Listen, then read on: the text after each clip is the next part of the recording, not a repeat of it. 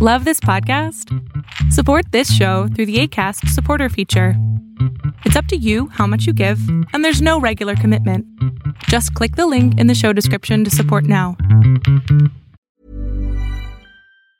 When you're ready to pop the question, the last thing you want to do is second-guess the ring.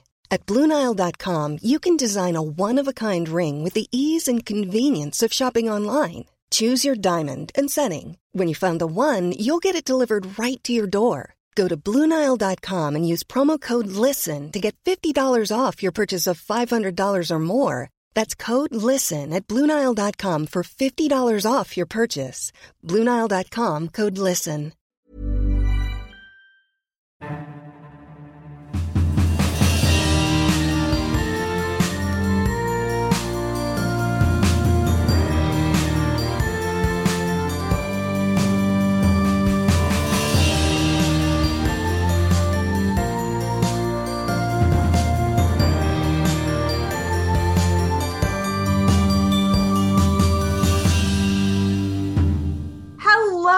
And welcome to the Chronicles of Nania, a nanny resource podcast made for nannies by me, a nanny. This is your host, Martha Tyler.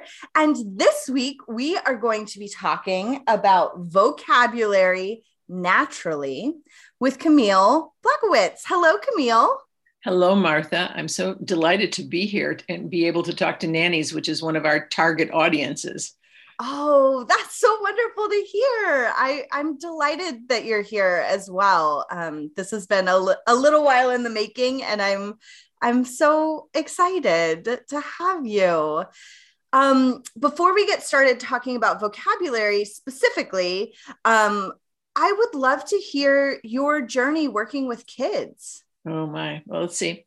Well, I started teaching in elementary school straight out of college because I was an English major and I thought since I could read and write so well that I could teach kids to do it. And I found out pretty quickly that I could do it, but it was a half a year before I stopped crying every day after school when I went home. I don't know if nannies feel that after they work all day long with their kids. I found out I loved working with kids. I loved working with kids, especially ones that struggled. I went to Northeastern, which is, I believe, your alma mater as well currently, and got my master's degree in reading and language.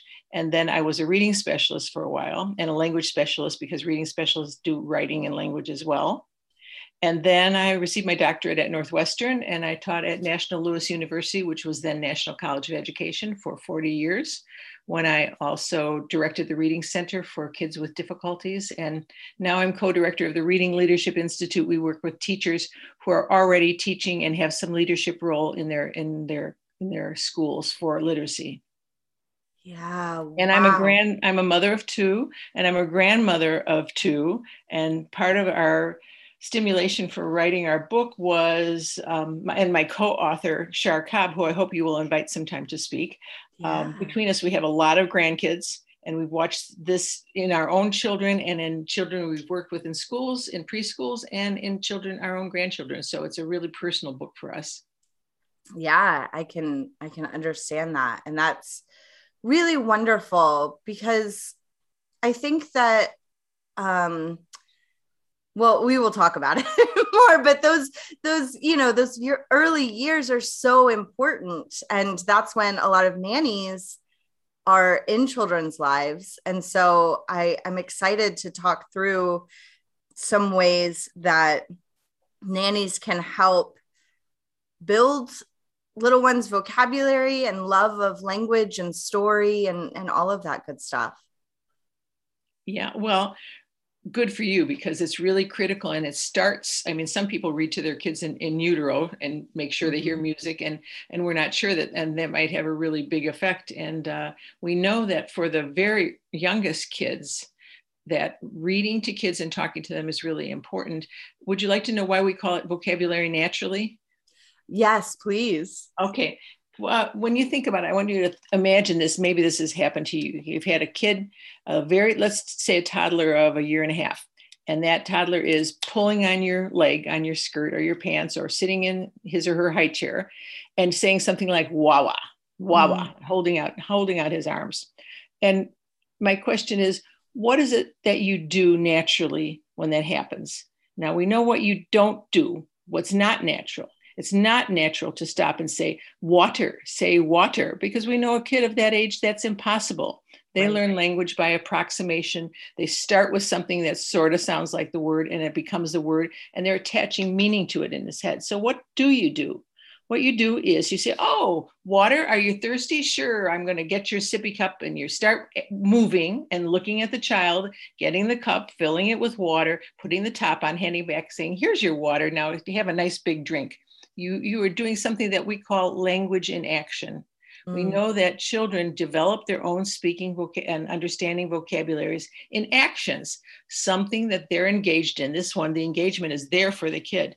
He or she really wants, I guess I should say they really want that water, and that gets them engaged, and they are listening to you, and you are doing what we call TLC, talk, listening, and conversation. And that C could also stand for commenting. You're talking all the time. It's a meaningful situation. And what you're doing really is responding to the meaning of that child's first utterance, whatever it is. And we know that that meaning response is the critical point of language in action. And then talking about it.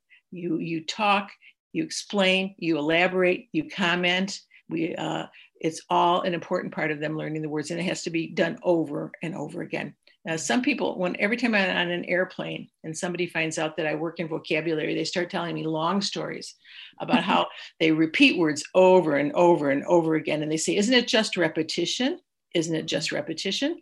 And repetition is important. That's an important part of the process, encountering that word in some meaningful situation that changes from time to time. But if a repetition was the only thing that counted, I tell them, then the kid's first word would be diaper. And we know that's really not true. So that's kind of in the nutshell what we mean about vocabulary naturally. Right. And when we do look at those first words, we can see that,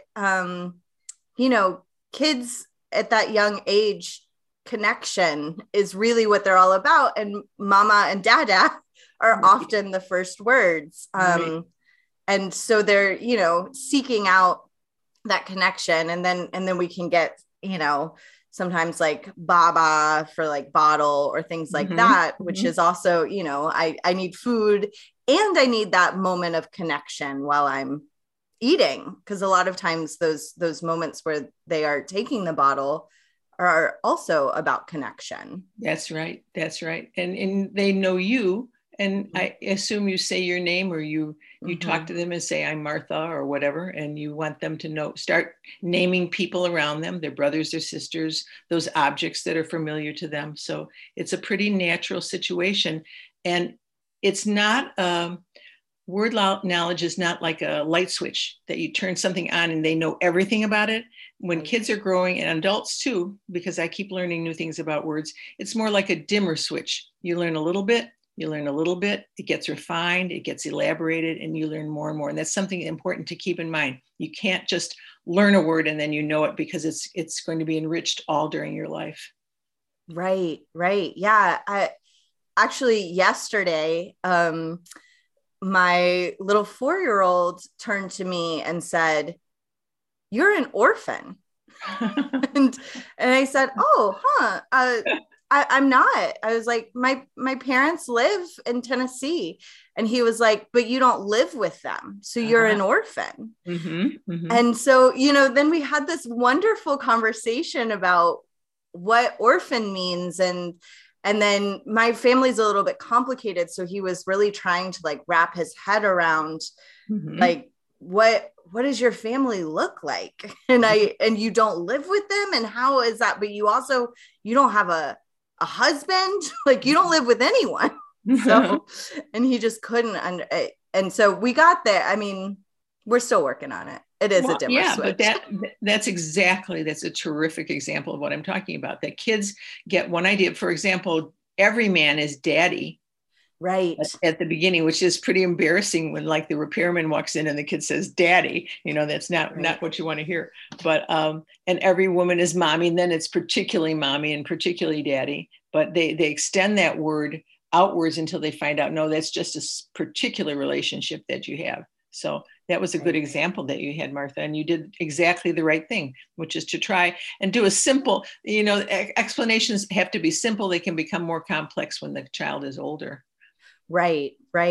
And yeah, I think that that's also such a good point about every woman is mama and every man is dada, because nannies often, the babies go through a phase where they either say mama or dada, depending on the gender presentation of the person caring for them. And yeah, and I think that sometimes parents can take that as a really hurtful phase. Mm-hmm. And so I think what you're saying can really help empower nannies to be like, oh no, this is really developmentally normal. Like, yeah. And I feel that very same thing with my youngest grandchild was born during the pandemic, or right before the pandemic. So I saw her for 1 month and then I didn't see her for 1.5 years. And she has a lovely care lady who also cared for my older grandson. And actually Gladys, her caretaker, mm-hmm. is a grandma to her, really. So I'm Nona. Mm-hmm. Gladys is Grandma Gladys, and his other grandmother is Lala. We all have different names so that we couldn't be associated with them. We're all grandmas, but it was kind of hard. I felt it. I know what you're talking about. Yeah, because words, we give them the meaning, and so when little ones are still learning what that relationship actually means. Right. Yeah, usually. And I know lots of people, my daughter included, for whom dada was the first word. And that was really hard because mama's doing most of the work at that point, but although they have a wonderful active father. So yeah, that's interesting. You asked me, what are some ways for very early children? You asked a lot, and we could talk a little bit about reading to children. And I hope you will invite Char Cobb onto your show sometime to talk about it, because she is the expert, my co-author. But reading to kids is really important. You had a really good question, was how often should we be reading to our kids? What if they just waddle away? So I like that one very much, because waddling means they're toddlers. First of all, or what if they try to eat the book? All the kids are going to try to eat the book.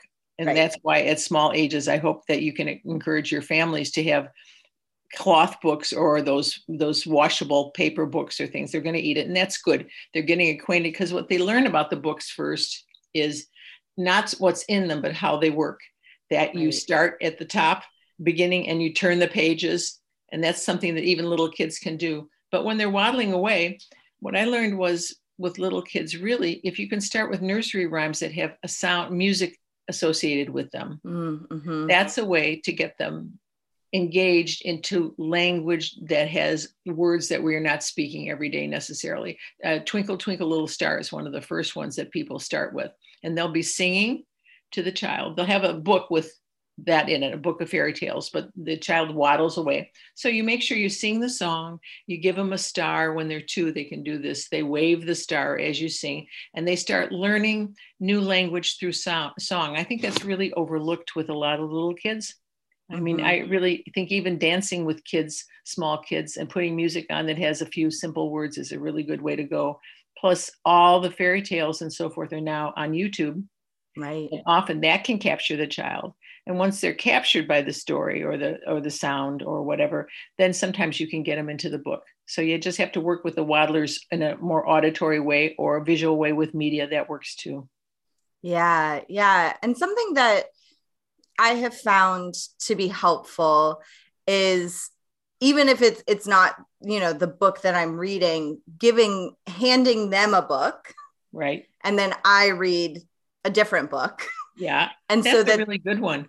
Yeah. They can interact with a book and they're like, I'm doing what this big person is doing. That's true. And that you really mentioned something that's very important. Seeing adults reading is very important, not only reading to you, but just reading by themselves, because it piques their interest in what you're doing. I had one little kid who watched her father reading, and he told me the story, and he was reading and taking notes on the side. He was in law school or something like that. And she came up to him, she was 4. She says, "Dad, are those words you're reading?" And he said, "Yes." And then she said, "And Dad, are those words you're writing?" And he said, "Yes." And she says, "Okay, I got it." And then she walked away. That's one of the favorite stories, because kids don't exactly know what's going on. But Right. There are ways. The tough part is that parents and others who work with children hear the phrase, "read to the kids." Mm-hmm. And that can be daunting, especially if the parents are not solid in their own reading or language or whatever. In our book, there's a whole chapter on reading to kids, which is really brilliant. It's so brilliant, I can't really summarize it for you today. I'm going to suggest you have Char come back and talk to you. But there are ways. And also, I'm going to suggest that folks buy the book. Oh, okay. That's good too. Yes, it's in the book. But to hear her talk about it, this is a woman who is really focused on reading to children for 40 years of her work. And she is a grandma of numbers. I get the number wrong all the time. It's at least 9 grandkids, and has lots of kids of her own. And there are lots of different techniques that help you, but obvious ones are simply like pointing to the pictures to help the pictures elaborate what you're saying. That identifies certain words, and having very simple books for little kids as well. You know, the book of colors, there's just, in our book, we have lots of references and resources. And I know Connie came to talk to you, Connie Obrakta, about Book Joy. There's lots of wonderful books that can help with simple words and concepts. Also, Scholastic has a first set of flashcards. You were going to ask me about flashcards, which I can talk about later, but it has a lot of lovely picture cards for the first words that kids usually see, like mommy and daddy and so forth. And that's a nice little deck to buy. But I encourage nannies and caretakers to get some manila envelopes that are the small size, like 5 by 7 or something like that, and start shoving pictures in there of things that are common, like different kinds of balls, different kinds of stuffies. And in fact, some of the young care workers I work with take pictures. They take pictures of their bear or their lovey, whatever it is, and take pictures of their ball and put it in. And these also are a visible sign of the progress of the kids being exposed to different words. You were asking me how can you show parents the results of what you're doing? Well, you can show them the collection of words that you're working on with the kids that you use a lot: water, juice, lovey, passy, whatever you call it. And those are words that kids are starting to learn, and you make a collection. We've learned with kids that we work with who struggle, making a collections of words that they know really gives them a sense of empowerment. That won't happen with these little kids, but it will help you communicate with the parents of what you're doing. Right. Yeah. I've worked with so many 3-year-olds in particular who are in that phase of they know the word, or they can't quite think of it. And that phase of being really frustrated because their ability is not quite matching their cognitive level yet. Their like physical ability to make the sounds, or their vocabulary just isn't quite, they're like, I'm trying to tell you about this, but I can't quite yet. And the patience during that phase that it requires, because it can feel, for me, it has felt frustrating because I know that they want or need something. And especially when I'm newly working with a 3-year-old and I don't quite know their sounds yet. It's frustrating for both of us.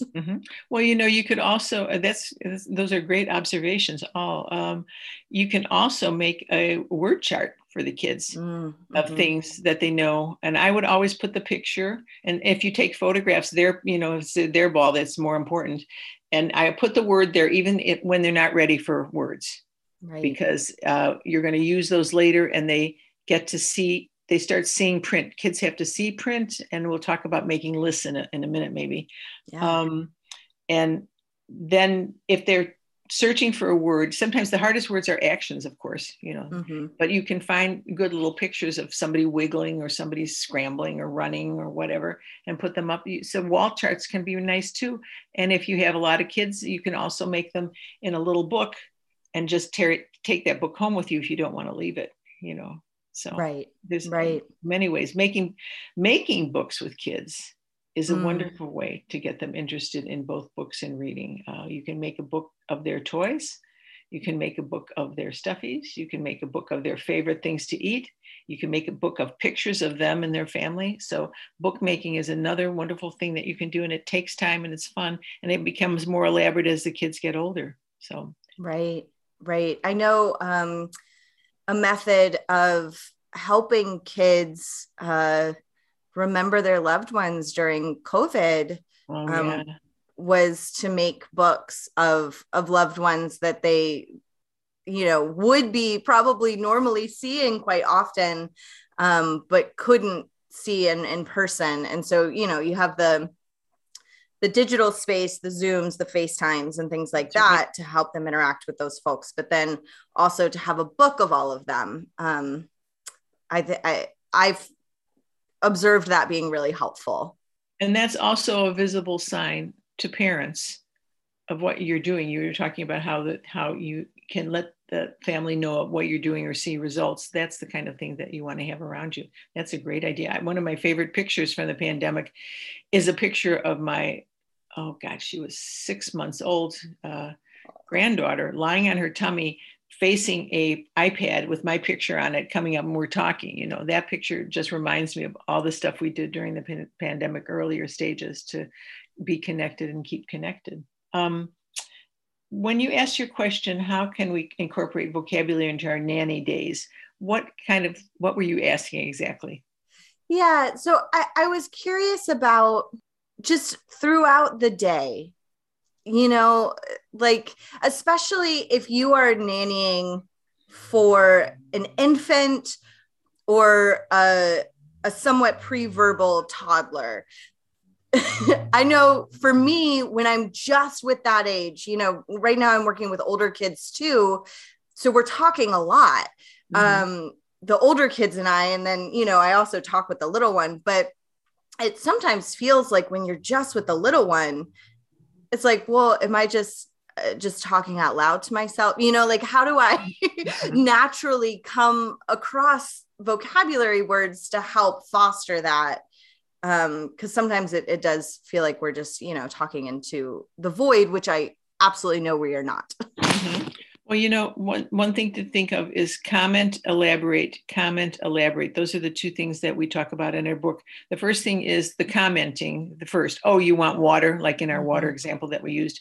And then you elaborate and you keep elaborating and you keep elaborating. And the things that you should be commenting and elaborating on are the things that they have around them and that they see, or the actions that you are doing with them. So you're doing the right thing. I think just keep talking. We found that there's an interesting study of children's learning of vocabulary. Maybe you encountered this in some of your studies as well, but that kids in lucky homes hear, they know by age 3, 50% more than kids who come from unlucky homes. And the follow-up on that to classify lucky and unlucky was how much the kids were talked to. Then in some homes, they're not hearing much language. And in some homes there maybe was someone who is not speaking the same language that they understand. So it's kind of difficult. We've seen kids in our clinic who are quite economically lucky, but they spend a lot of their time with someone who's quiet with them. And so we know that talking to kids really pays off. So you may feel like an idiot, but just keep talking, and you're not talking to yourself. That is starting to pile up. It's really important. Comment and then elaborate on your comment a little bit. Comment and elaborate. So it's always tied to something concrete for them. So you've got the right intuition. No, you're not being silly. That's really exactly the right thing to be doing.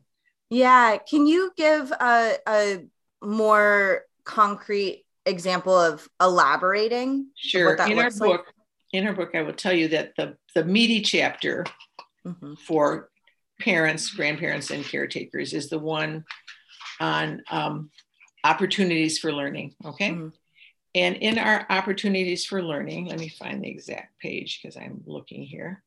Yeah. We give, first of all, I'll tell you how each one is organized. We have 8 of them.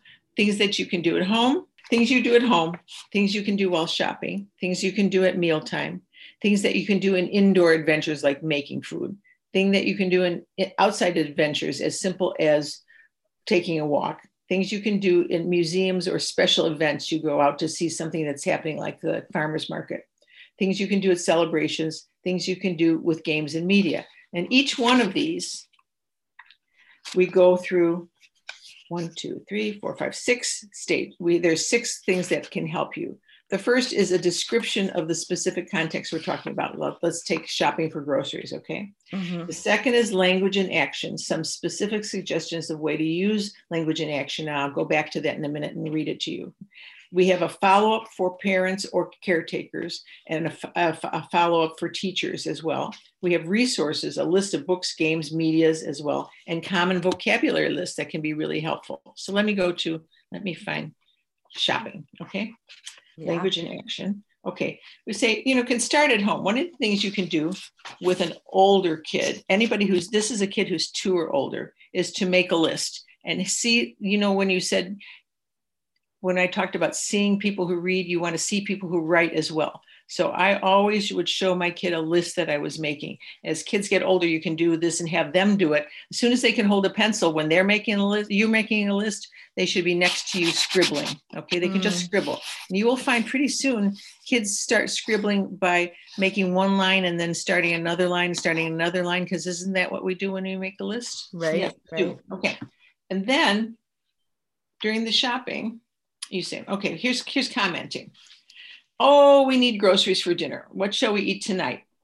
Now, which aisle has ice cream? Where do we keep the ice cream? Okay, that's just a general, you're talking about what you're doing. Then elaborating. Let's go down the vegetable aisle. Look at all these vegetables. They are so colorful. Here are the carrots. Do you see the broccoli? Can you tell which is cabbage and which is lettuce? This is a slightly older kid, one that can sit up right in the cart.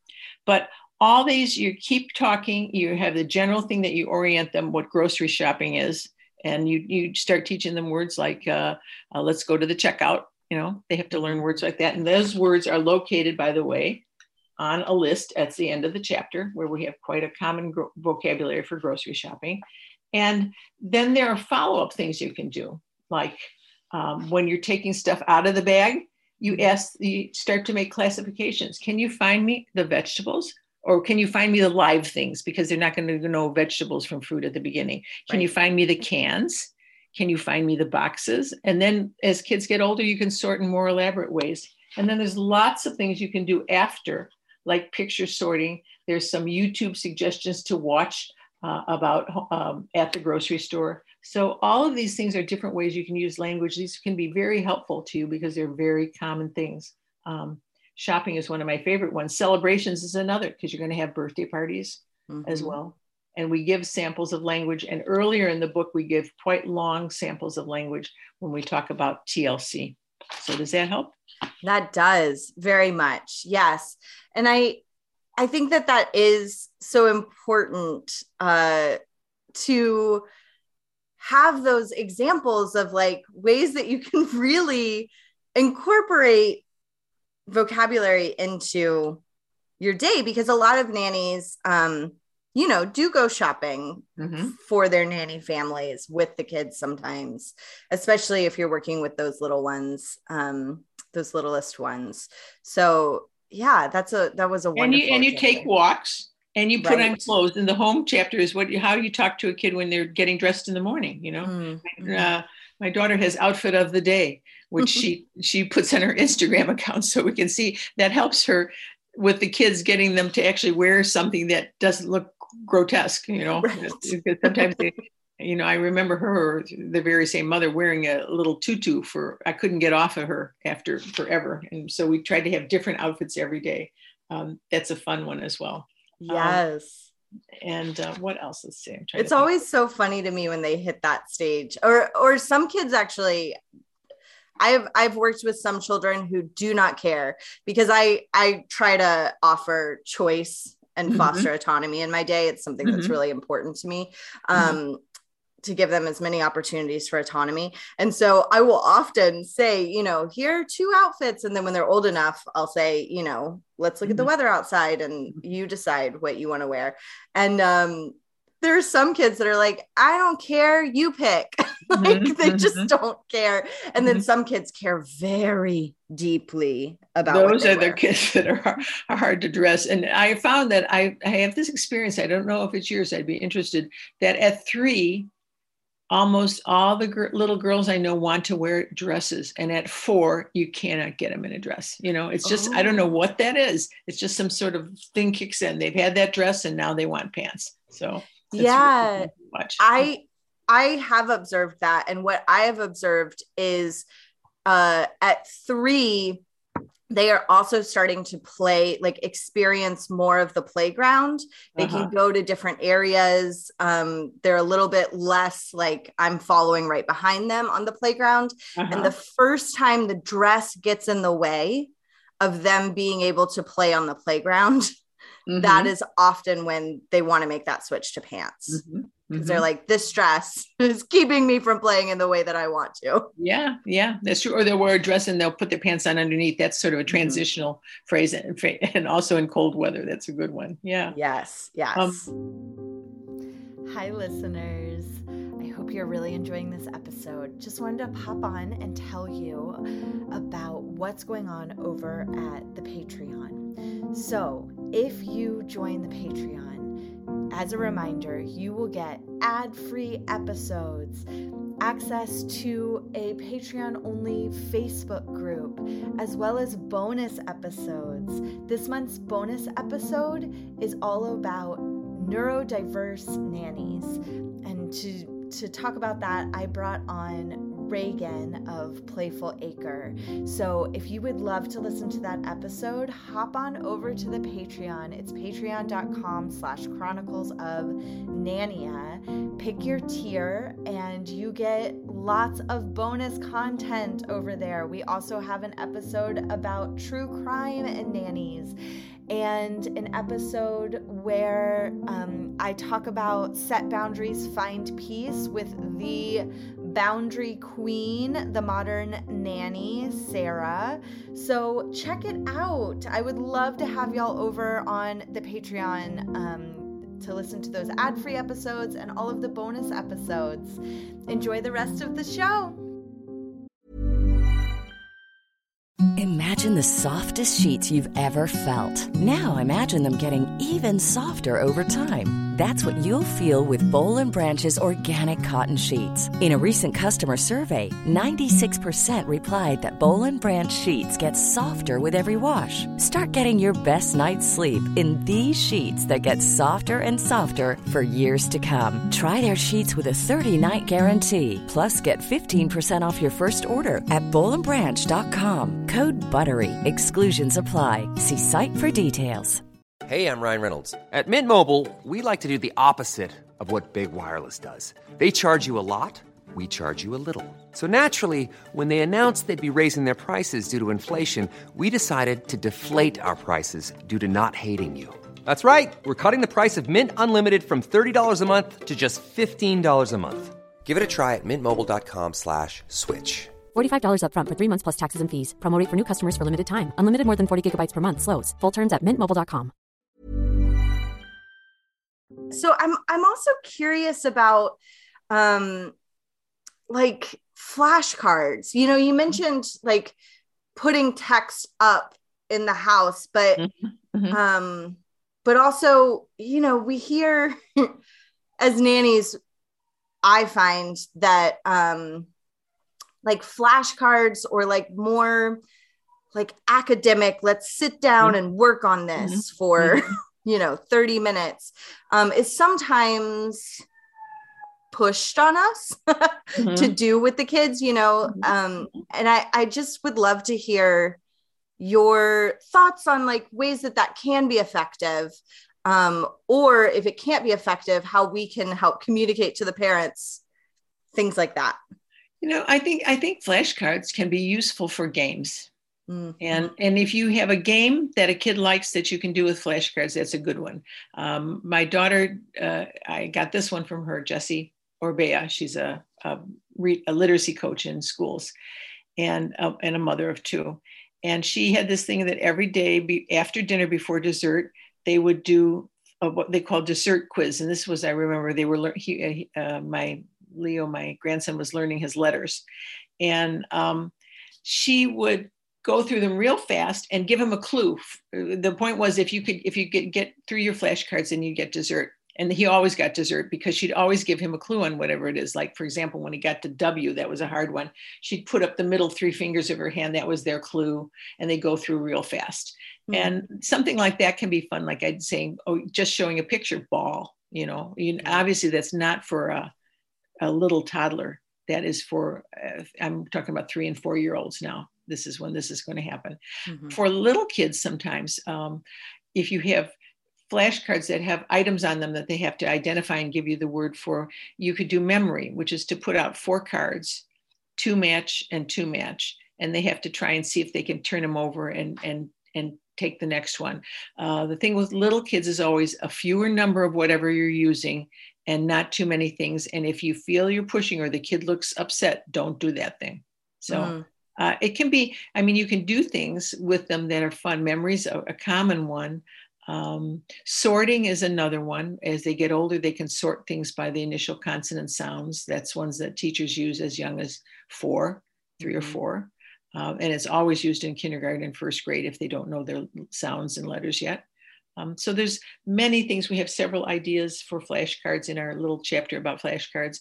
I would say if your parents are insistent, then you try and find a very fun way to do whatever it is that you can do, and always not too many cards. Make it easy, and they should always be able to do it.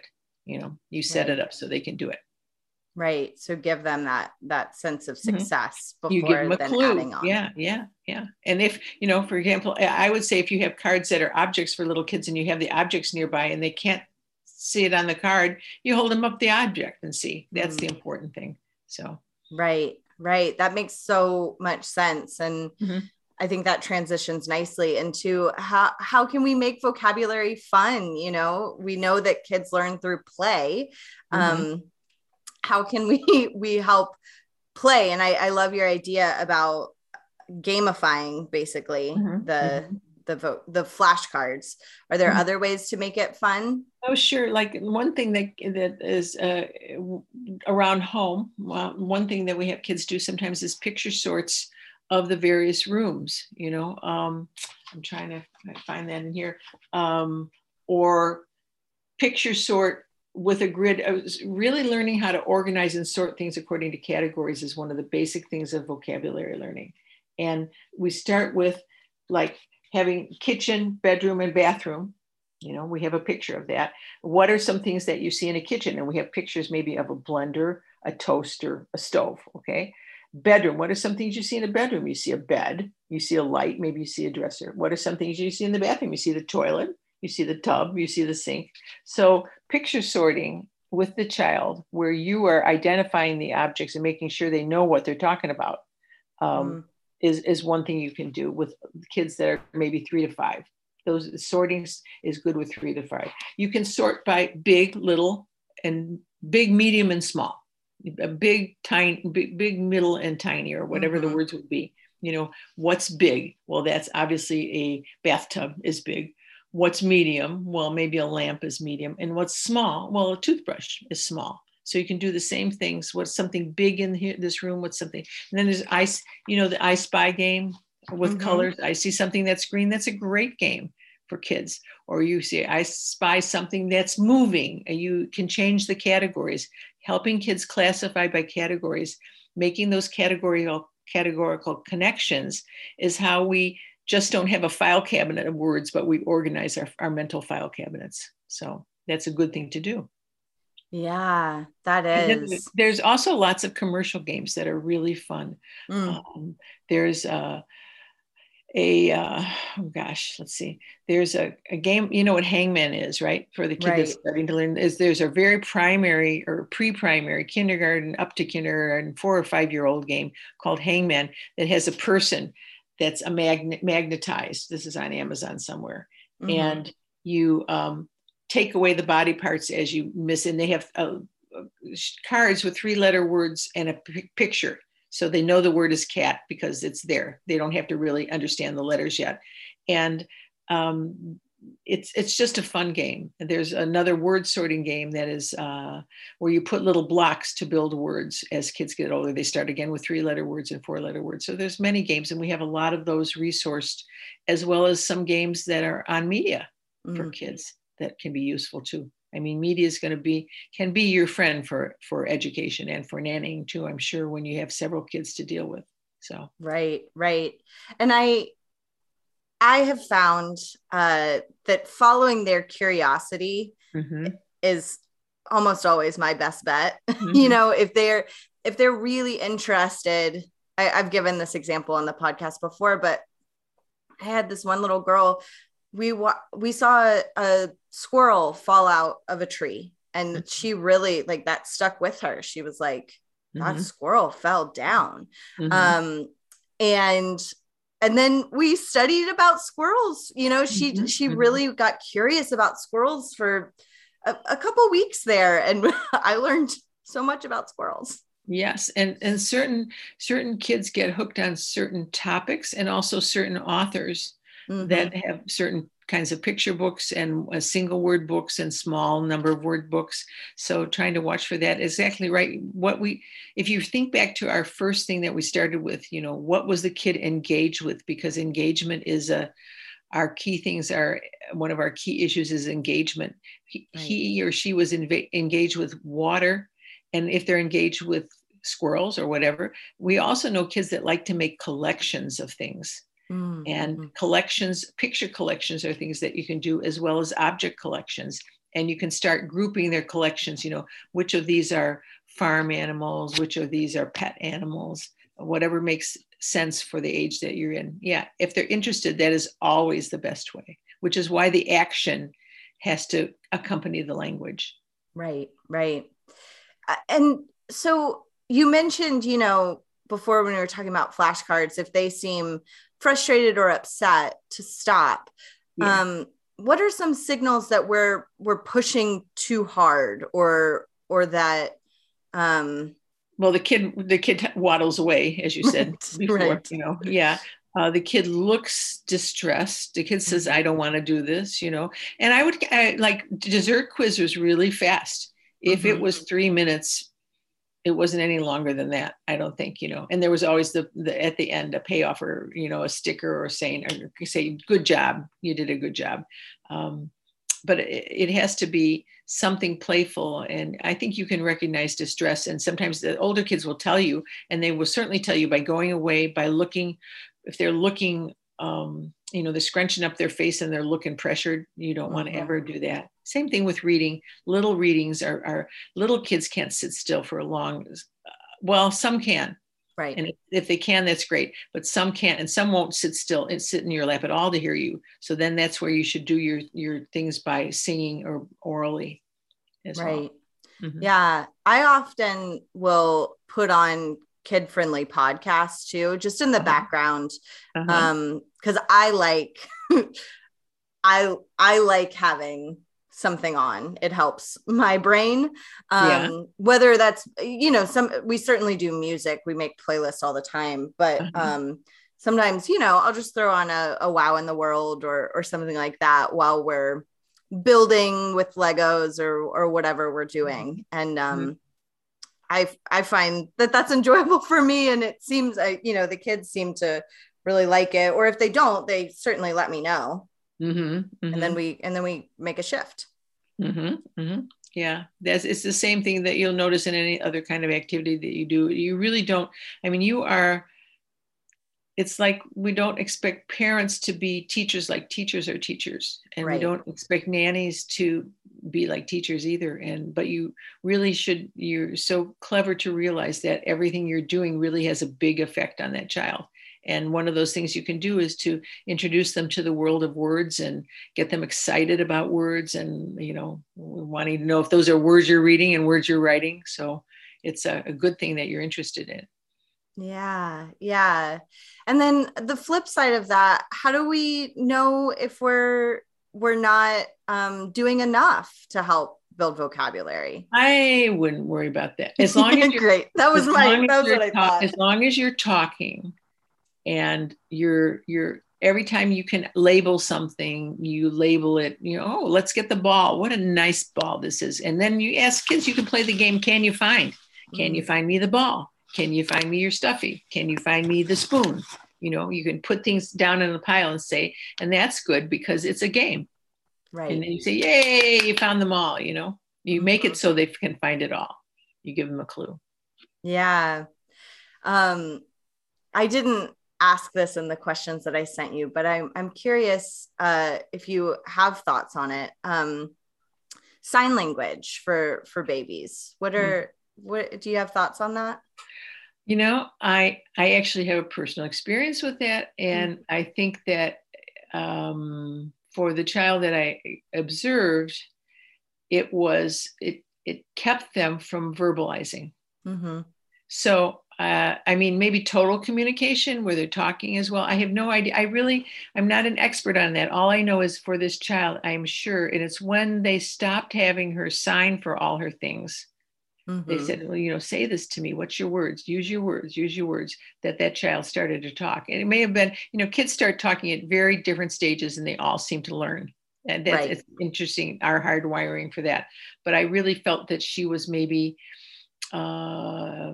delayed in that aspect because she was learning to sign. I don't know. I'm sure that it could be like being bilingual, where they found that kids that are learning 2 languages at once are very much slower at both languages and sometimes confused, but then they catch up if they have good instruction. So I don't know, I think the jury is out. It may depend on the kid, but I think after what I observed, I wouldn't try and confuse the kid.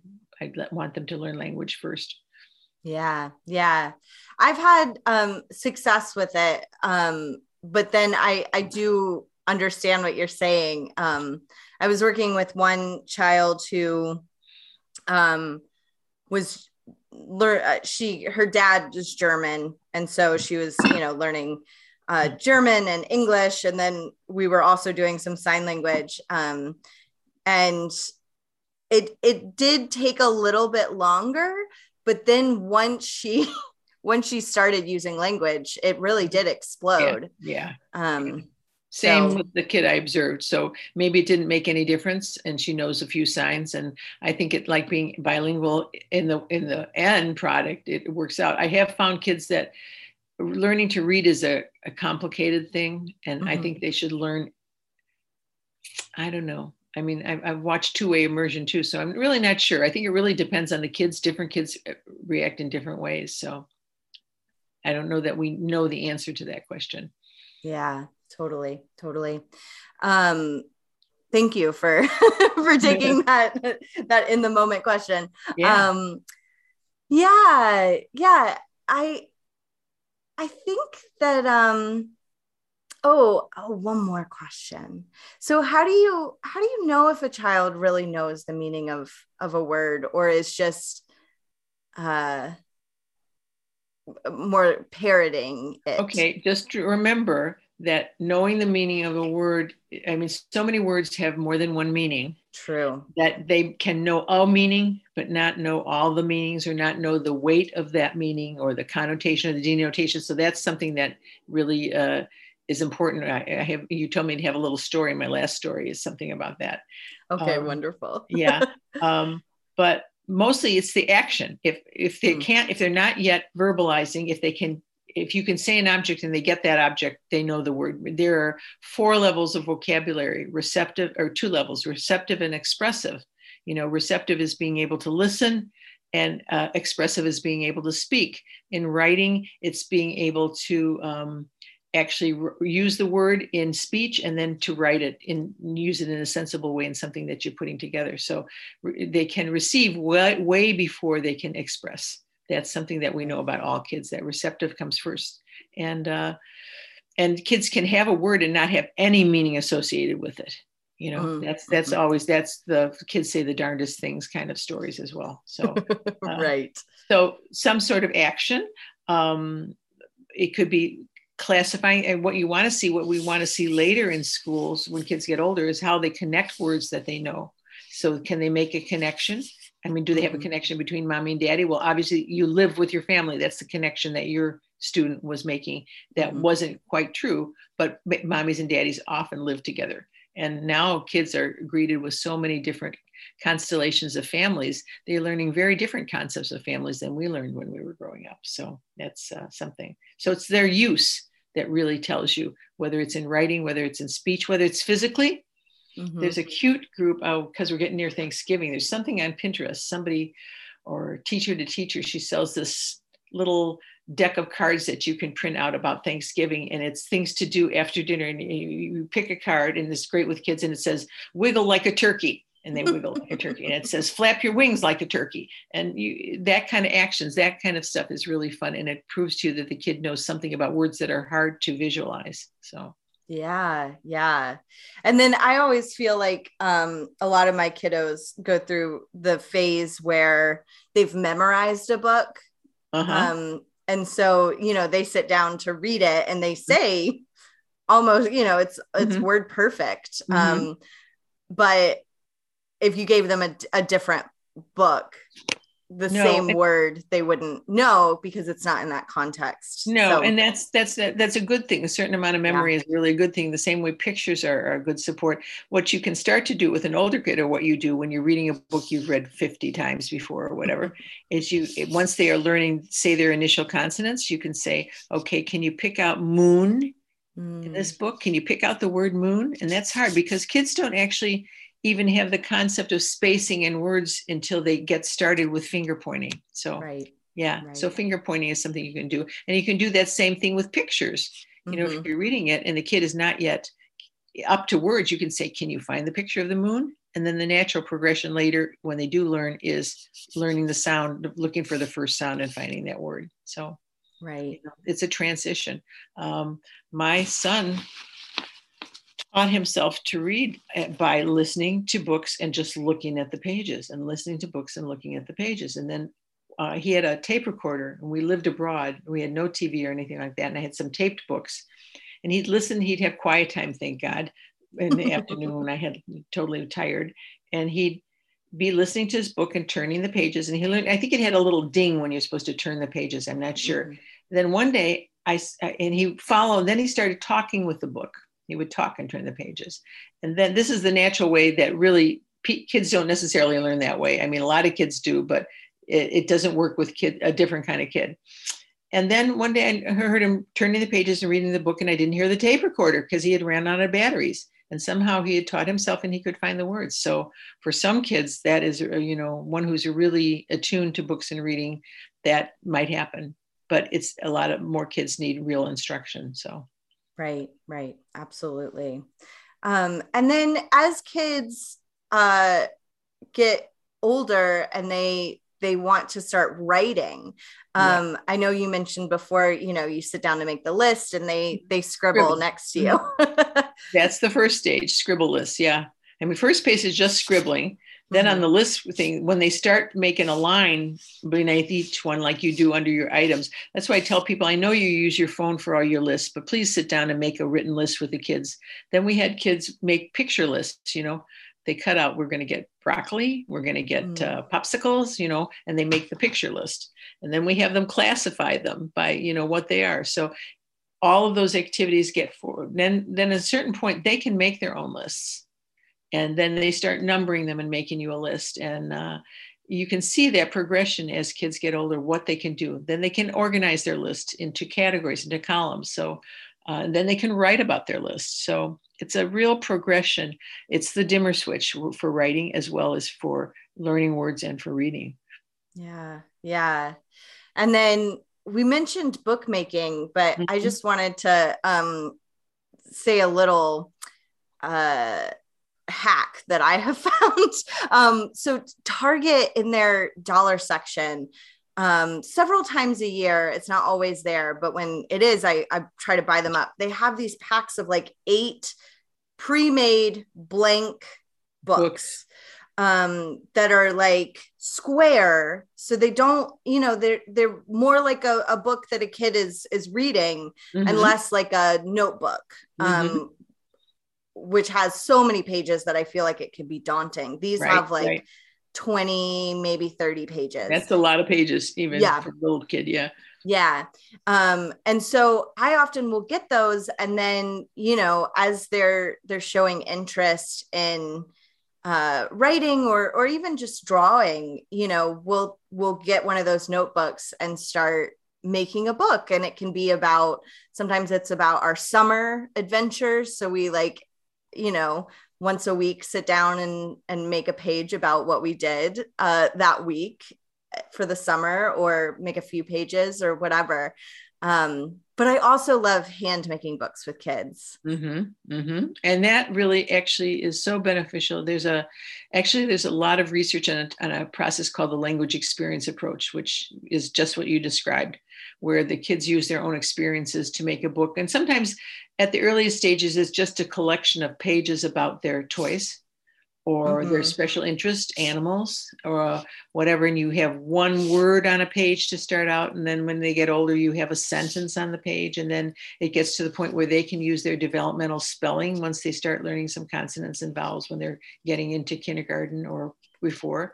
So, but I would say, great. It's really nice to have the camera making little pictures, pictures of things from their life are wonderful things. Like you said, you did with the people that are their family, and it's a sport, them doing a sport or them doing an activity. They swim, they do gymnastics, whatever. It's a great idea. Don't hesitate though to just use construction paper and staples, and then use tape to cover up the staples so nobody cuts a finger, on the staple. Yes. I'm also a big fan of the hole punch and some string. Yeah, all those things as well. And if you want to have word cards at some point, you know what those little slip rings are? Those rings like you put keys on a key ring and it opens up. They're ones they sell in stores. They're called slip rings. Just to have a punch hole in an index card with a picture on one side and a word on another, or a picture and a word on the same side, is a wonderful way to have a show of progress of the words that you're talking about for parents as well. You make a word collection. It's their word bank. So that's something to do too. Yeah. That is wonderful. And you can find like big packs of those at craft stores or online. I have a bunch that I use for things like that. Or one of my nanny family uses those slip rings for Lego instruction manuals. Oh yeah. Yes. Yeah. Yeah, exactly. To keep them all in one place. So well, is there anything that you were really hoping we would touch on that we haven't yet? I think we really touched on a lot of stuff. I hope that I would just say that I have not expressed myself as well as these things are expressed in our book, Vocabulary Naturally, Raising Word Wizards. So I hope it's in Kindle or in paper. And I'm really pleased with this. This was really a pandemic project for me and Shar, because we wanted to do something and we thought, well, what's been untouched? And we really have done a couple other books, one aimed towards high school and teachers and one aimed for elementary teachers, but we really hadn't done anything with parents or caretakers or nannies and of preschoolers and younger kids. And it's been really fun. It's really wonderful putting down on paper things that you thought you knew, right. And that you have research to back up. And it's a real readable book as well. It is. You did ask me if I had a funny story. Is this the time for it? Yes. With the exception of, I would love if you could just let people know where they can find your book. Oh, sure. It's on Amazon. Wonderful. Vocabulary Naturally, Raising Word Wizards. You have to put that whole thing in, otherwise you won't find it. I can send you a URL if you need that, Martha. Yeah, we can put that down in the show notes. Yeah, and it is Kindle, which is colorful and has live links that you can use, or it is in paper, which is colorful on the outside, but black and white on the inside. So it depends on what you want. But it's a nice, handy little book to have, I think, as well. It makes also a very great baby shower gift. I found out that's been a lot of the people that are getting it. So, and I really enjoyed being able to talk about it to nannies, because you guys are so important. And I'm glad that you're interested in this topic. And you Yeah, obviously are, because you're doing a lot. And I'm sure a lot of other people have things that they could contribute to you on this topic as well. Right. For sure. For sure. Wonderful. Well, then, yes, we end each episode with a cute, fun story. And Camille has brought one. Okay. Well, I've been emphasizing all along that kids learn something about a word and they do what is called as overgeneralize it, or they don't exactly know what it means. And this was one, but this kid was 5, and his mother had just come back from a meeting of some organization that she belonged to. I don't even remember what it was. And he says, "Oh, Mommy, you're home. How was your meeting?" She says, "Fine. They elected me president." And he said, "They did? But what happened to Mr. Obama?" And then you could tell the time that this happened. And she just roared. She said, because he had the concept of president. That's a wonderful thing, And I just love that story. She said, yeah, she had to explain Mr. Obama had a slightly larger responsibility than she did. So I love that. Thank you so much for sharing. And yeah, that's a great example. Oh, I've really enjoyed talking with you, Martha. Thanks for inviting me. Yes, I've enjoyed talking with you so much. Thank you for taking time. And thank you all for listening. We'll see you in 2 weeks. The Chronicles of Nania is produced and hosted by Martha Tyler. Artwork by Noni Blastodon. Theme music by Brad Kemp. Find him at secondbedroomstudios.com. Follow us on Facebook and Instagram at Chronicles of Nania and on Twitter at Nania Podcast. To contact us, email chroniclesofnania@gmail.com. Thanks for listening.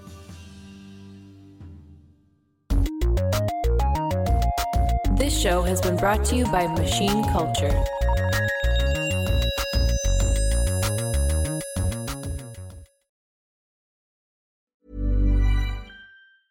Planning for your next trip? Elevate your travel style with Quince. Quince has all the jet-setting essentials you'll want for your next getaway, like European linen, premium luggage options, buttery soft Italian leather bags, and so much more. And is all priced at 50 to 80% less than similar brands. Plus, Quince only works with factories that use safe and ethical manufacturing practices. Pack your bags with high-quality essentials you'll be wearing for vacations to come with Quince. Go to quince.com/pack for free shipping and 365-day returns.